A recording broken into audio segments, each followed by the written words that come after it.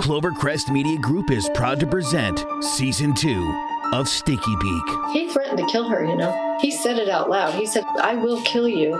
She did not believe him.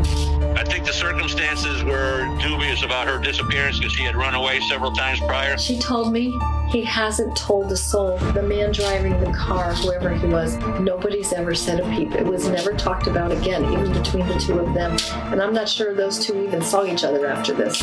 And so there's almost a perverse incentive to say, if I think this person is going to reveal this information, or if I think there's physical evidence that a 12-year-old might have of being physically and sexually abused, I'm better off taking the chance of killing her than I am of getting caught because she tells someone or she confides in someone.